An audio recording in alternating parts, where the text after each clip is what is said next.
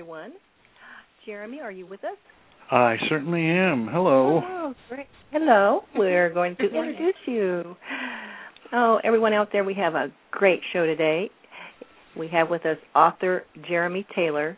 Jeremy, you are so vibrant. You know, working with Jungian perspective is it's so interweaving, and it allows us to be able to embrace our inner selves more fluidly. You are the founding member. Yeah, absolutely, huh? Well, you're the founding member and a past president of the International Association for the Study of Dreams. You've written 4 books integrating dream symbolism, mythology, and archetypal energy. Your latest book, The Wisdom of Your Dreams, using dreams to tap into your unconscious. Many schools and seminaries of the Graduate Theological Union of Berkeley, California, for over 40 years. And that's right. Teach it. Yes. So we have a real dream specialist on our hands today, so we can't wait to get started. A lot of people, because I'm in a dream group myself, and a lot of people have trouble remembering their dreams. Do you have any exercises that we can do for that, to remember our dreams? Oh, sure. Yes, it's a very important first step. It's very hard to work with your dreams if you can't remember them. First of all, it's important to know that everybody does dream, whether they remember it or not. The laboratory evidence is in on that.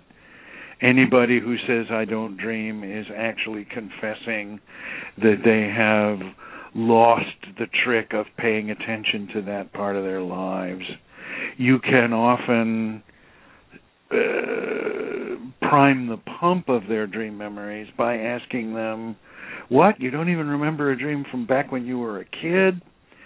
And usually even chronic non-recallers do remember something from their dream lives when they were children.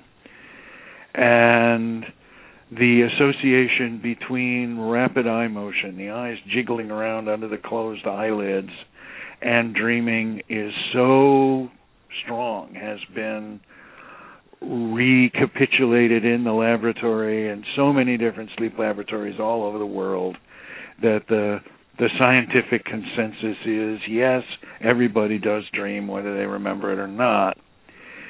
It is a cultivatable skill, and one of the things that you can do is to look at your diet. Most of us have B vitamin deficiencies, at least in comparison with our ancient ancestors. And so adding a simple B vitamin supplement to the diet is a relatively sure way to increase dream recall. Because it's a relatively easily studied question, it has been studied to death, and every year somebody gets a graduate degree because they gave 100 undergraduates placebos and another 100 undergraduates B vitamins, and then asked them in a huge 300-question questionnaire, so that even the people in the study don't know what the focus of the study is. Have you experienced an increase in your dream recall since the beginning of this study?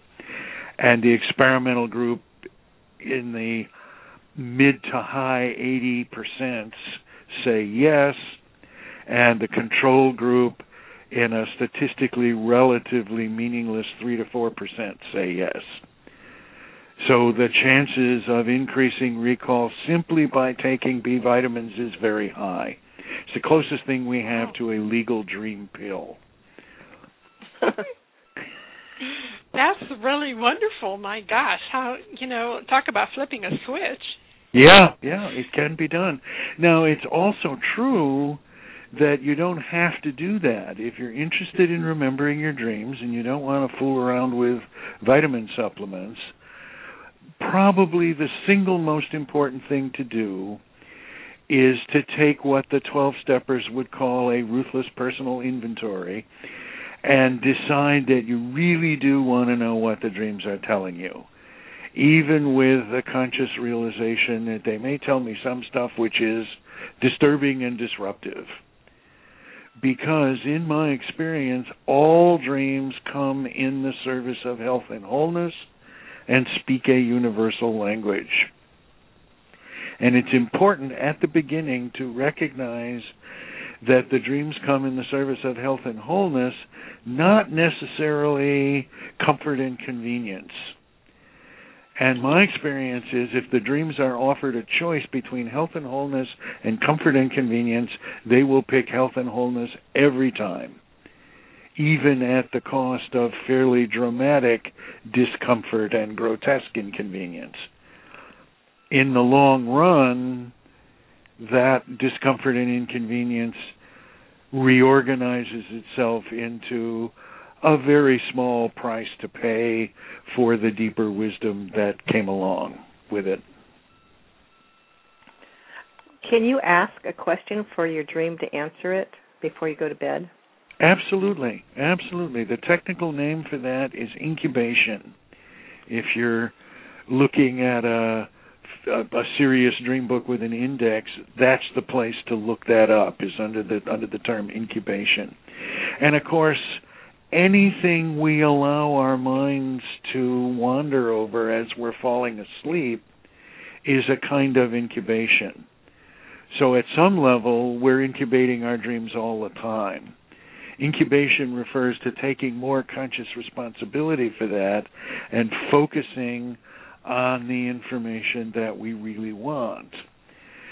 And as I say, in that sense, we are less than consciously incubating our dreams all the time.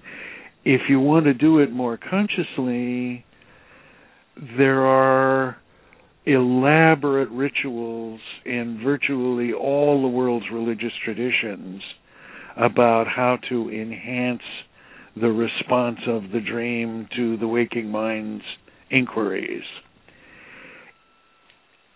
Now, that brings us, from my point of view, to one of the greatest problems in this work. On the one hand, in my experience, only the person who has the dream to begin with is in a position to say with any certainty at all what the deeper meanings of his or her dreams may be.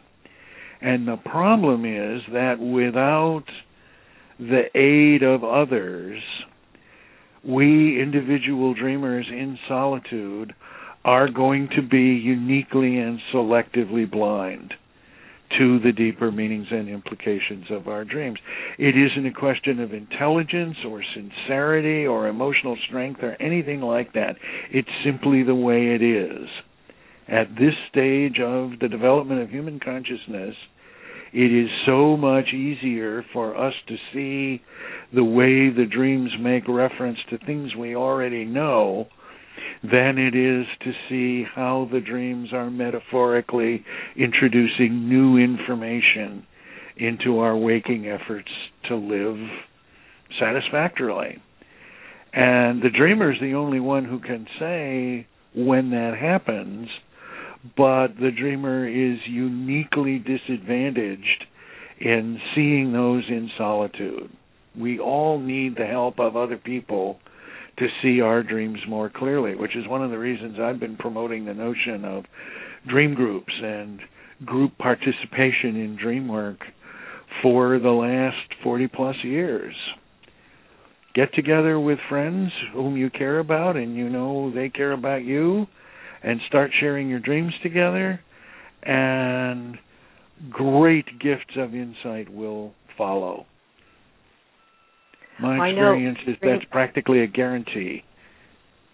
I know it's a very special group that I'm with. I mean, we really become close because we share our inner wisdom. Yeah, that's right. How long have you been together with the folks in your group?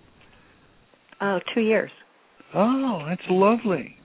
That's certainly more than enough time to have your experience of what we both know to be true. Intimacy grows out of this work. We get to know each other at very deep and satisfactory levels.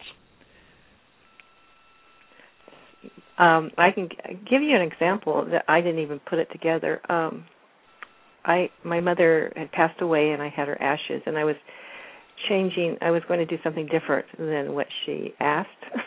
So I I received a dream that I was making a recipe, but I was changing it, and she was really upset over me changing the recipe. Uh-huh. So in our dream group, figured out that she's wanting me to do her original wishes. Right. Yes, indeed. Well, that's a very interesting dilemma. See, if it were me, because that's the only thing we can do. The only thing we can do is imagine our own versions of each other's dreams. And I know this isn't even a whole dream, but when I imagine a dream of changing a recipe and my mother in the dream being put out, at very least, by my doing this, it isn't necessarily a piece of information that I should do it the way my mother wanted. It raises the question of, am I sure enough about what I feel like I need to do, my new version of the recipe, to put up with argument from the other world? Just because my mother thinks it's a bad idea doesn't necessarily mean that it's a bad idea. Yes, exactly.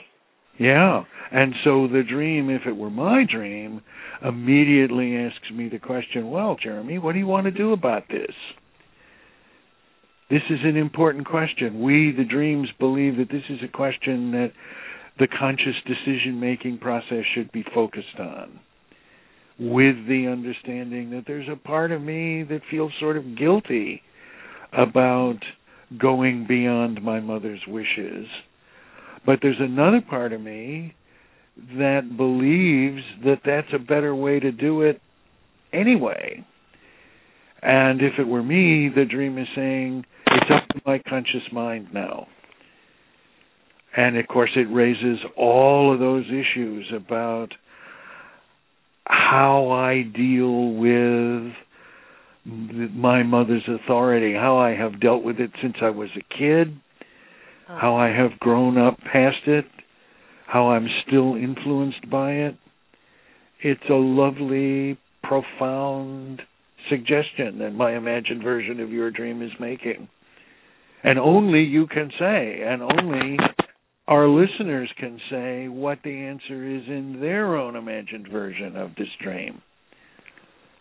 And one of the lovely things about this way of work, from my point of view, is that any idea I have about what somebody else's dream means is actually an aha of recognition about what my own version of it means. So if I have an idea, well, somebody else's dream means this, it must be true for my imagined version, whether it's confirmed by the original dreamer or not.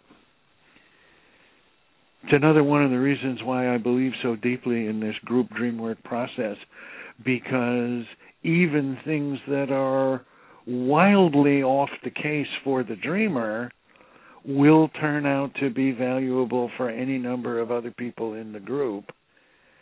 And the dreamer will at least know what's not true about her original dream. And if I get enough understanding about what's not true, I'm pretty much left with what is. That's so true. And what we found in our group, we have a common theme each time we meet. Our dreams are very similar. Oh, yes. Well, meeting together for 2 years, the only thing that would surprise me would be if that weren't true. So, and actually, we're always surprised each time. Well, yes, there is that. Even when it's predictable, it's still surprising when it actually happens. It's like synchronicity. I was just doing a piece of dream work with somebody before the program started, and she had a dream about a purple egg. And a week or so later, she suddenly came upon an egg in the waking world, a little decorative egg that was exactly the same as the egg in her dream, a thing she'd never seen before. She saw it in her dreams first. And Carl Jung had a name for that stuff. He called it synchronicity. And he had a wonderful piece of wisdom to offer. At least it's wonderful to me. Jung says that when something seemingly accidental and random happens in the waking world, and the person has a sense of, this is meaningful, this is important, this is exactly like the egg I saw in my dream, which I'd never seen before in waking life, it points backward to the dream more than it emphasizes the importance of the waking event. It's a kind of mistaken literalism to just assume that because the dream predicted it, the event is important. I think the flow is in the other direction, that if the world turns itself into a pretzel and provides a synchronous event, what inevitably happens is that the dreamer remembers the dream. Our déjà vu experiences are pretty much have been demonstrated to be memories of precognitive dreams. If I don't remember the specific dream and the synchronicity happens, I experience déjà vu. I've been here before. I know what's going to happen next, and then suddenly it happens. And that's the important piece. The waking event points back to the significance and importance of the dream rather than the other way around. And thus something can be completely synchronous for one person and not have much meaning for the person standing right next to him when it happens. Could that mean that we because we dreamt it, we actually created it in the real world just to emphasize maybe this is what you just said, but to emphasize the dream. So I would exercise a little more persnicketyness around the language of we created it, because it makes it sound conscious. The event is created out of our experience. It's one of the few cases where passive voice is better, more accurate. You know, one of the great questions is, who writes this stuff? You know, it wasn't me. I was asleep at the time. Well, I have a great example of that. I went to a conference, and the lady staying in the hotel had a dream that her new power animal was a giraffe.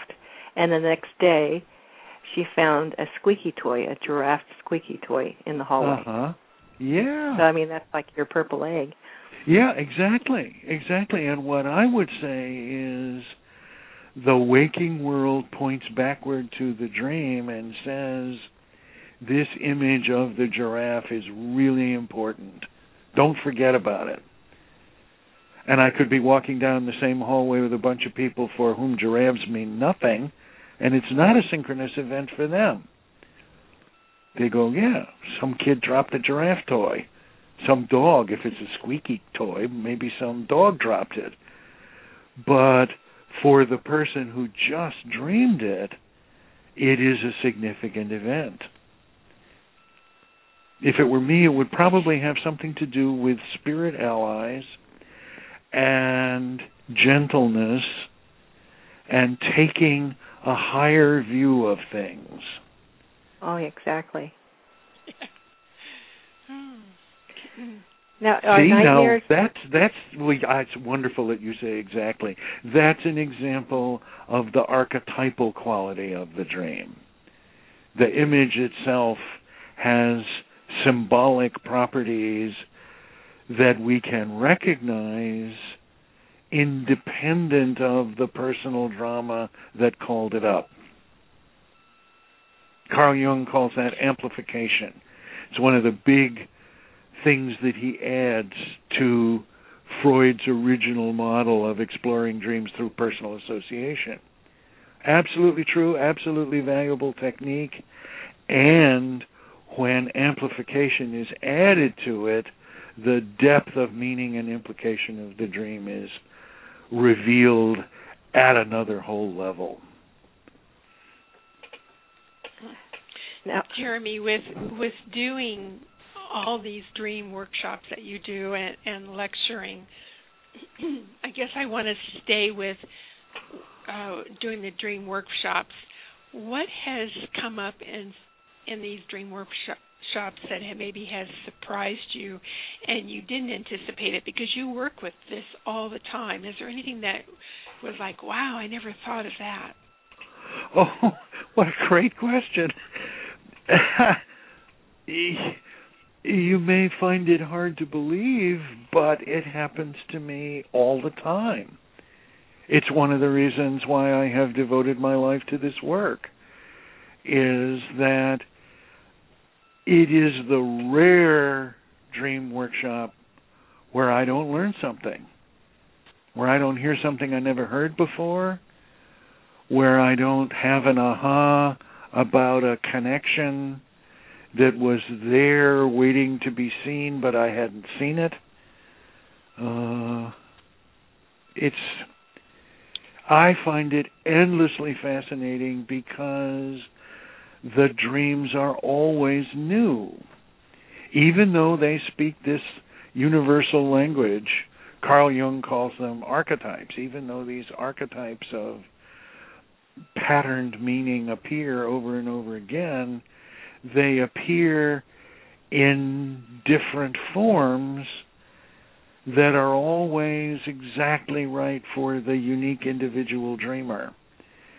And it is, to me anyway, so exciting to watch that process unfold before my eyes.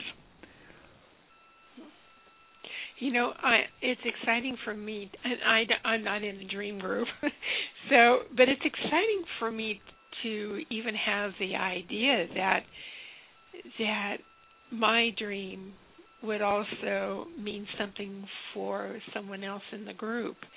I never even thought of that, and that's really, the osmosis part of this action that people getting together and being able to have something meaningful hit their lives because of someone else's dream.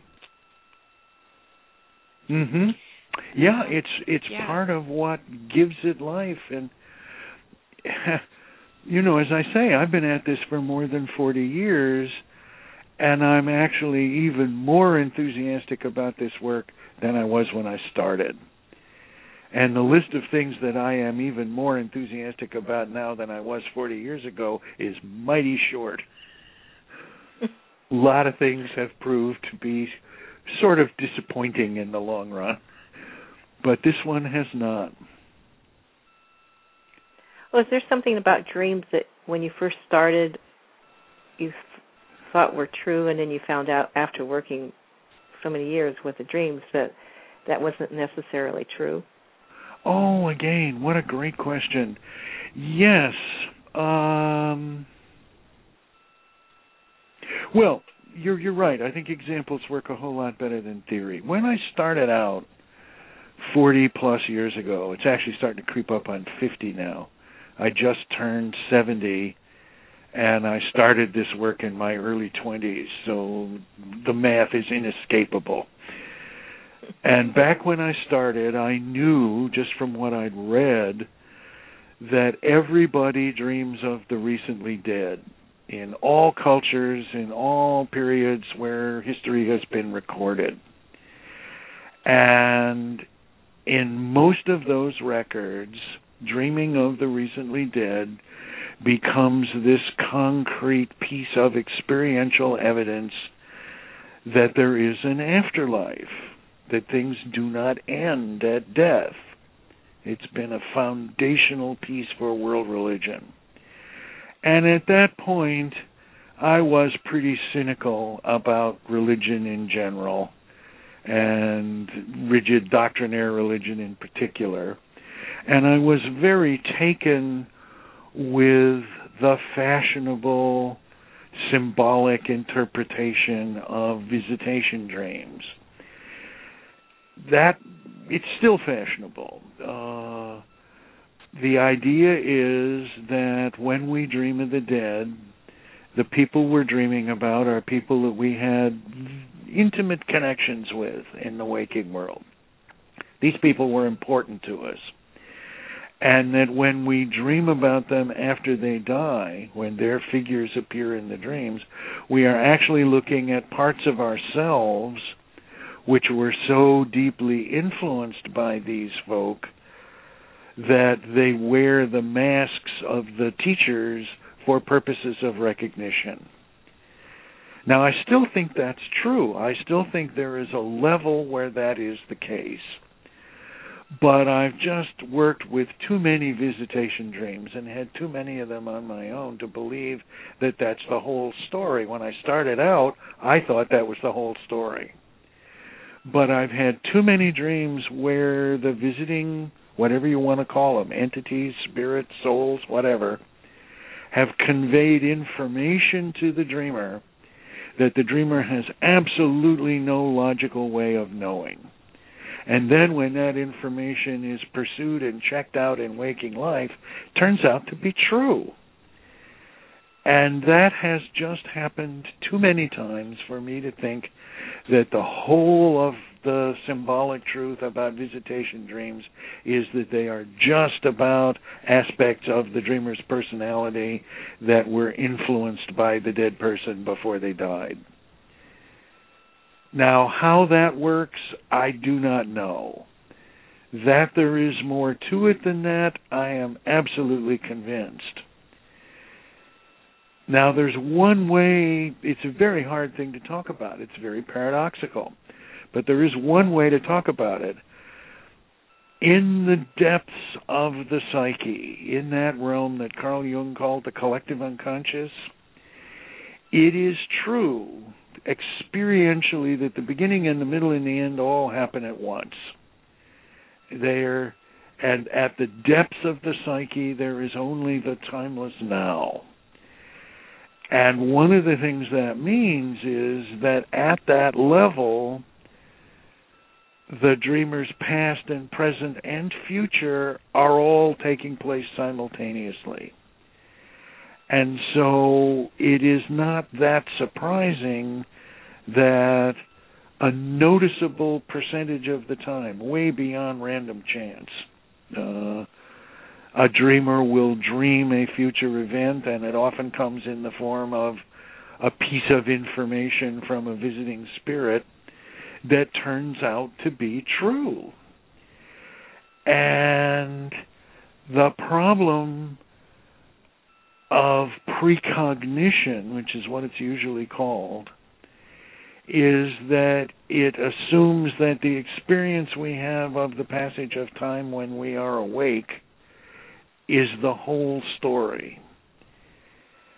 And it's increasingly clear to me that it is the story when we are awake, but it's not the whole story, that we experience our lives at deeper levels of unconsciousness as whole. And whole means including the future. And so occasionally information comes to us that is uncannily accurate about things that haven't yet happened in the waking world, and that is often in connection with communing with folk who in the waking world are dead and gone. You know, one way that helps me to think about it is thinking about my waking life. I was mentioning doing this piece of dream work earlier today about the purple egg. And this morning when I got up, that hadn't happened yet. That was a future event. And then I did it. It was a present event. And now in my life, it's a ghost of the past. It's the recent past, but it's not what's happening right in the moment. But in some sense, it is still happening. I'm holding on to it in conscious memory because it was such a touching and moving piece of work for me. And my guess is I will hold on to it in that ordinary memory sense for a long time. You could also metaphorically say, I will be haunted by the ghost of that experience for a long time. And you could say that the ghost of that future experience was already there before I caught up with it in waking life. Now, it's not fashionable to think about our lives that way, but really, it is a way, I think quite accurate way, of describing how we live. The little boy that I used to be is dead, but he still lives inside me. The ghost of that little boy has become part of who I am now as an adult. And who I am now as an adult was a spirit presence in the life of that little boy. I didn't know who I was going to be, but there were aspects of my character and aspects of the world that were shaping my growth that pointed me in this direction of turning me into a dream worker and doing the dream work in this broader and freer venue of religious counseling rather than the more limited framework of psychological therapy. All those influences were there. They were ghosts until they actually happened, but they were there. So it helps me think about all of that. Can we work on things that we're trying to get up? I'll give you an example. If someone had a relationship, they broke up with a husband, they divorced the husband, or but they're still hurt from it. Can they work with their dreams on releasing that hurt and releasing? Oh, absolutely, yes. And again, you're describing an archetypal drama.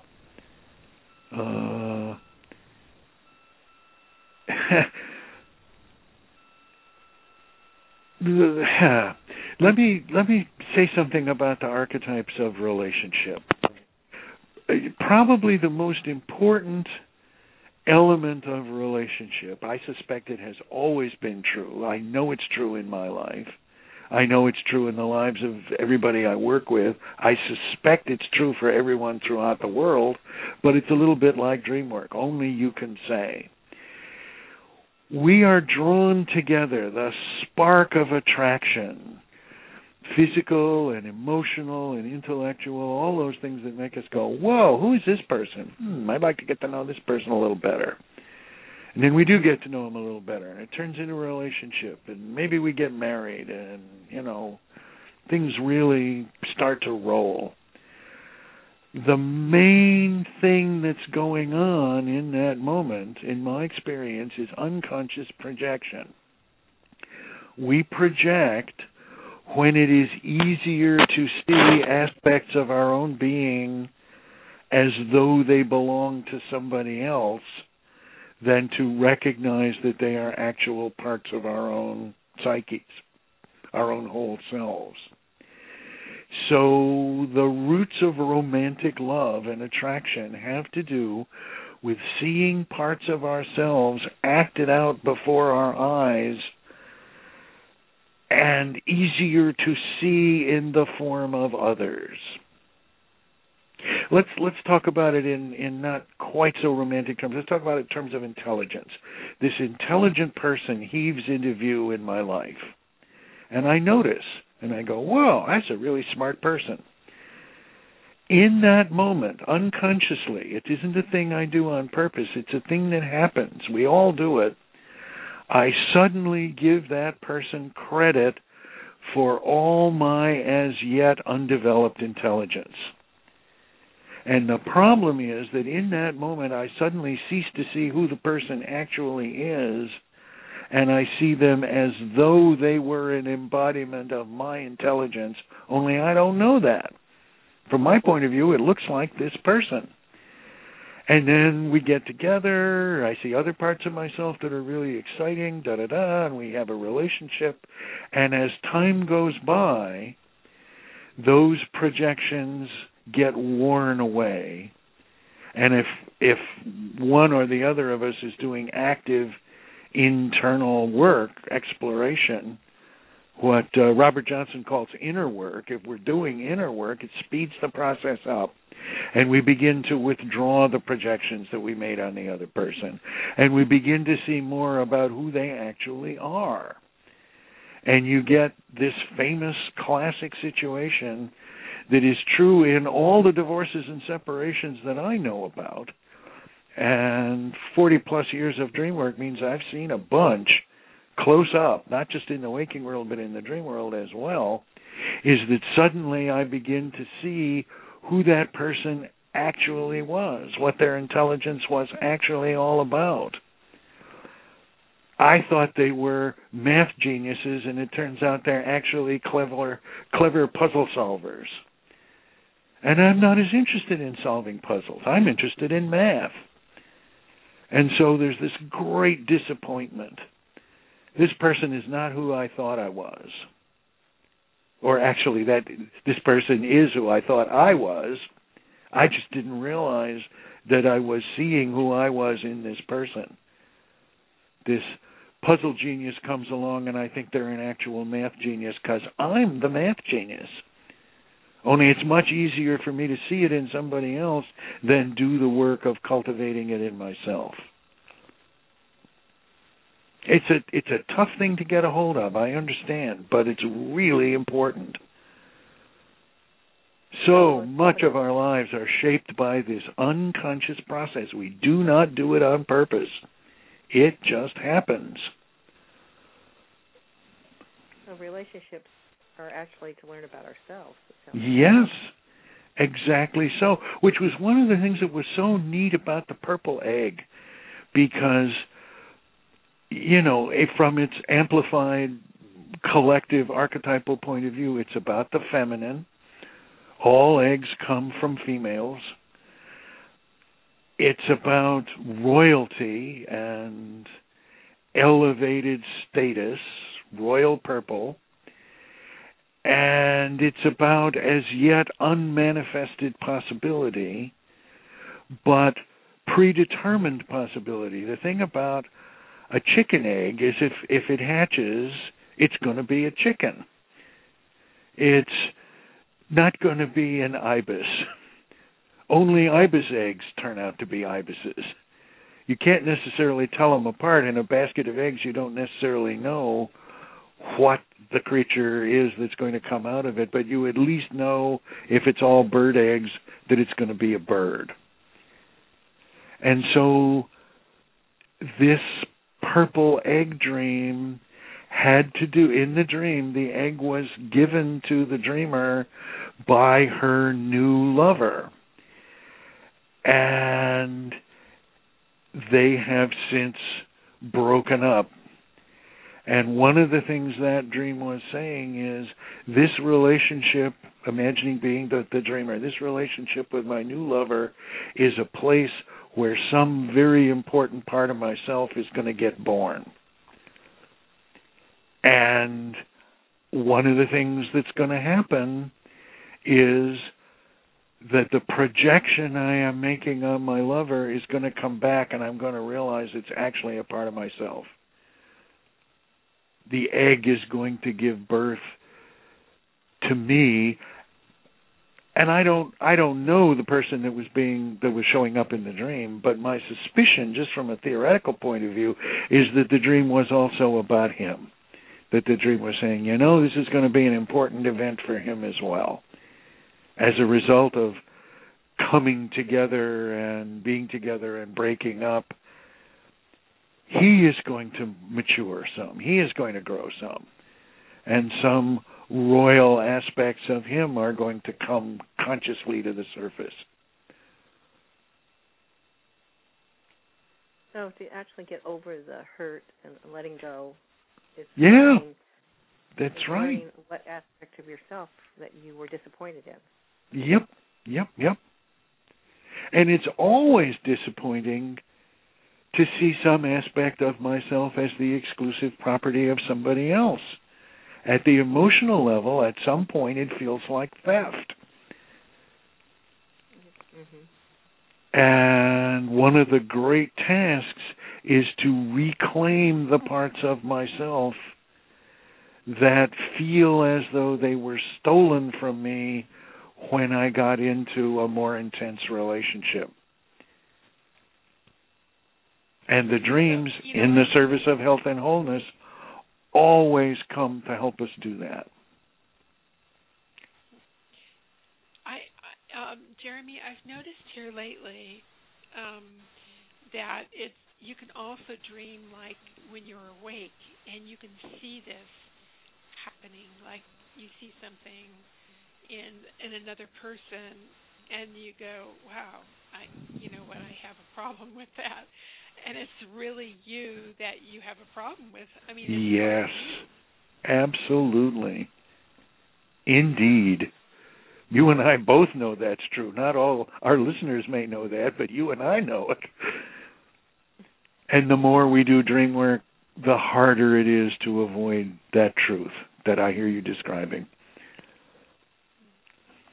Now, is it important to journal your dreams? Sure. If the main thing about journaling them is so that they won't be forgotten. I don't want to say that if you don't journal your dreams, you won't get anything out of the work, because I know people who don't journal their dreams who do get a great deal out of the work. In general, for most people, it is immensely helpful to write the memories down. Because unlike waking memories, memories of dreams tend to disappear. If they aren't anchored in waking life by the magical act of writing, it will often be that the dreamer will remember having had a wonderful dream, but all the details are gone. Whereas if they'd paused when the details were still conscious and made notes about it, it would not be lost. So yes, in general, I am a great fan of keeping a dream journal. Actually, I keep a single journal. I keep my dreams and my important waking events and the things that I would put into a scrapbook all in one journal. And I find that having all that stuff on the same pages has an integrating effect on my psyche, rather than having a separate scrapbook and a separate daily journal and a separate dream journal. Keeping it all together in one book is a metaphor of integrating the energies of my life into a single life. Yeah, because it weaves back and forth. Yes, absolutely. So yes, it's a very good idea, but I wouldn't say, for instance, if somebody really doesn't like to write, I wouldn't say, well, you have to just suck it up and write. I know a couple of people, it's less than a handful, but I know a couple of people who don't like writing and who have come to keep their dream journals as sketchbooks. What they do is draw little pictures of what they remember. And that tends to work in the same way that doing verbal narratives does. It's also, for all of them, become a doorway to writing. The little sketches tend to turn into things that require words, and little speech balloons appear. And so the aversion to writing is sort of naturally overcome in the thrilling experience of getting the vision of the dream down on the page. So I would say to any of your listeners who think, oh, keeping a dream journal, that sounds like an awful lot of work. I don't particularly want to do that. I would suggest, if you like to draw, start with drawings. Make little sketches of what you remember. Any effort to render the ineffable dream experience into some kind of shareable form is going to return much greater value and energy than it costs to do it. It really is a win-win situation. I get lazy sometimes and I don't do it. Well, sure. If I'm getting lazy, I think part of the reason is that the process itself has become sort of cumbersome. More than once in my life, I've had the experience of the dreams getting longer and longer and more complicated, yes, and just feeling the prospect of writing them all down being absolutely daunting. And every time that's happened to me, and most of the time when it happens to clients that I'm working with, it's kind of a joke. And the dreams are saying, really, Jeremy, you think newspaper reporting prose is the only way to render these dreams? Well, okay, then it's just going to turn into this oppressive job of work. But if you trust yourself enough to play with the memories, to turn them into haiku poems, which is one of the ways of minimizing the actual act of writing and maximizing the deepening understanding of what the dreams are all about, a period of writing a haiku off what I remember, or a period of just doing little visual sketches. Invariably, when I feel oppressed by the time that it takes and the energy that it eats up to write these dreams down, when I have the courage to abandon the habit of prose journalism and just play creatively with the memories, the feeling of oppression disappears and the dreams themselves respond with bursts of joy and insight. That's really interesting. My dreams over the last few years, which I really love how they come through in short spurts. I can remember a lady calling me up, and her voice was, she didn't even say Taz, she just said, it's exactly as I said it was. And first of all, I heard a ring of a phone. Mm-hmm. I picked up the phone, and she says, it's exactly as I said it was, and she hung up, like really abruptly. Right. And I went, whoa. It woke me up. It allows me to remember the dream. That's what happens to my dreams. I'm able to remember because of such weird things. All of a sudden, I pick up a phone, and then the message, and then it's hung up. Yep. And what's funny is I knew exactly what it was all about. Right. And it's true to this very day. Yep. And I thought, I think about that every now and then. How it was done, and I have dreams like this all the time, which is really kind of neat. Or just before I wake up, I get an imprint of a vision, and I go, wow, what was that? And it kind of wakes me up in a bold flash. I remember exactly what the dream was about, instead of having to remember a whole big scenario. Exactly so. Yes. So thank you. That's a great example. Thanks. Sometimes little snippets like that have more of a meaning than a great big involved dream. Yeah. It's all dreams, even the tiniest little fragments, in my experience, have multiple layers of meaning. And that's another one of the reasons I think why it's so useful to work with dreams in company, in a group. Because on the one hand, you have the dream with its multiple layers of meaning, no matter how small it appears to be.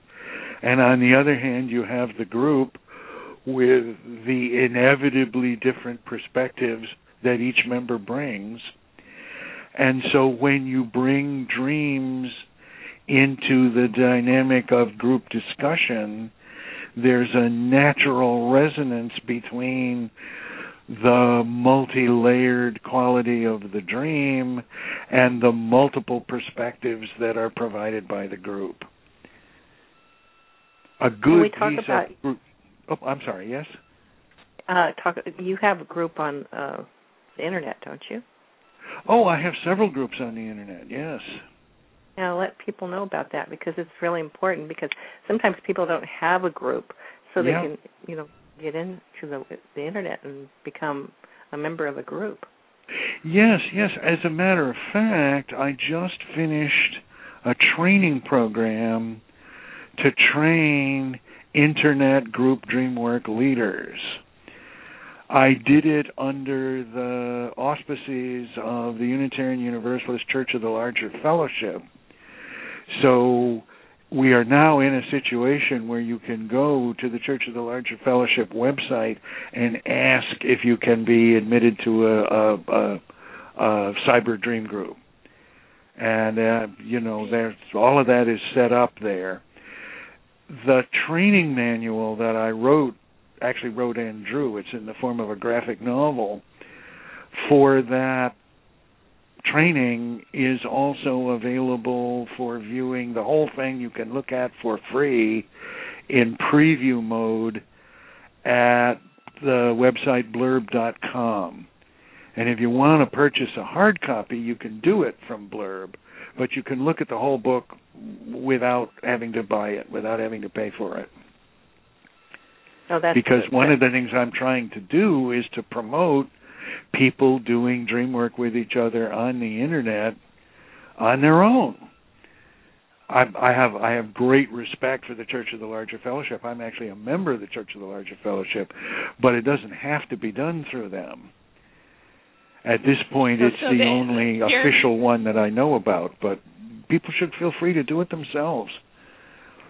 So if listeners go to your website, they can get instructions to how to do a group, or do they have to go to the... Oh, well, the most coherent instructions are in the training manual specifically designed for that purpose, and that's at the blurb.com site. My own website, which is just jeremytaylor.com, has links to a bunch of other sites, particularly the International Association for the Study of Dreams site. There's a lot of stuff going on the Internet, sponsored by the International Association, going on in different languages in different countries. But, of course, since it's the Internet, anyone can be involved. Really, this is a very exciting time we're living in.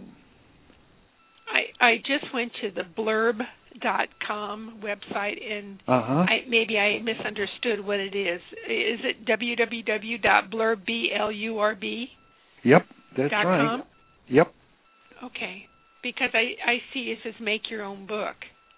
Yeah, well, what you need to do is, probably the easiest thing is to put my name in, and then it will take you to all the various books that I have. It's a publish-on-demand site, and I've done a bunch of publish-on-demand comic books or graphic novels, depending on what you want to call them, about myth and dream. And they should list them all. All of them are available in preview model. You can see a lot of them.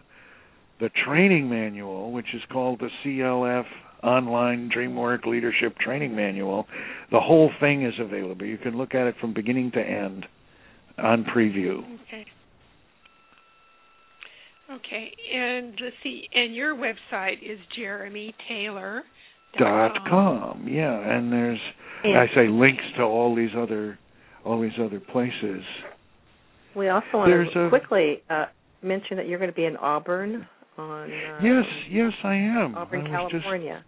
Just exchanging some emails about that. I'm going to be up in Auburn, and there will be, as I understand it, I think the schedule is still being tinkered with, but as I understand it, there will be an open meeting on Friday night for everybody, and then there will be a dream group and training session all day Saturday.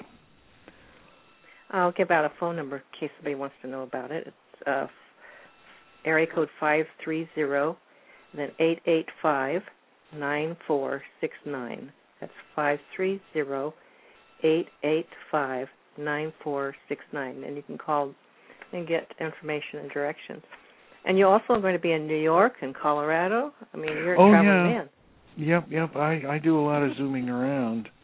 I was going for the last 11 years, I've been going to Korea every summer and doing dream work in simultaneous translation. I did not go this year because my wife's health was in jeopardy, and I didn't want to leave her alone for the 4.5 weeks that I usually am gone. So I ended up doing a lot of the work on the Internet.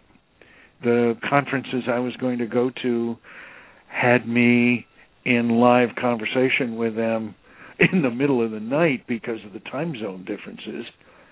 It really is on the other side of the world, so I was, doing my work way past midnight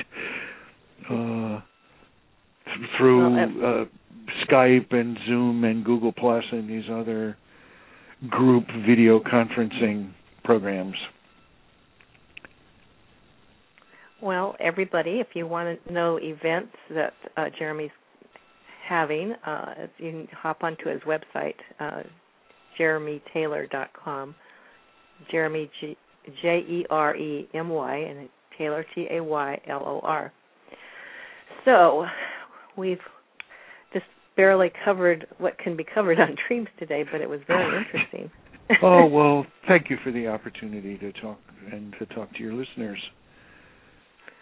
Well, we're it's like a little dance, a dream dance here. Indeed. It's beautiful, and it's really exhilarating to be able to understand ourselves at a deeper level. And thank you so much for. Oh well, for we have tastes in common to... when it comes to that. I find it really amongst the top 3 exhilarating things in my life. I love it, and I'm always happy to talk to other people who are getting bitten by the bug. Well, count me in on the getting bit by the bug. Okay. Yeah. Well, thanks again for the opportunity. I will see you in Auburn, Jeremy. All right. I look forward to that with great enthusiasm. That's great. And I hope some of your listeners will be interested enough to at least stick their heads in on Friday night and see what's happening. Yes. And we have listeners all over the world, so if they hop on your website, they can see if you're going to be close. Indeed. Right, thank you. Thanks again. Talk to you soon. Bye-bye. Bye-bye. Bye.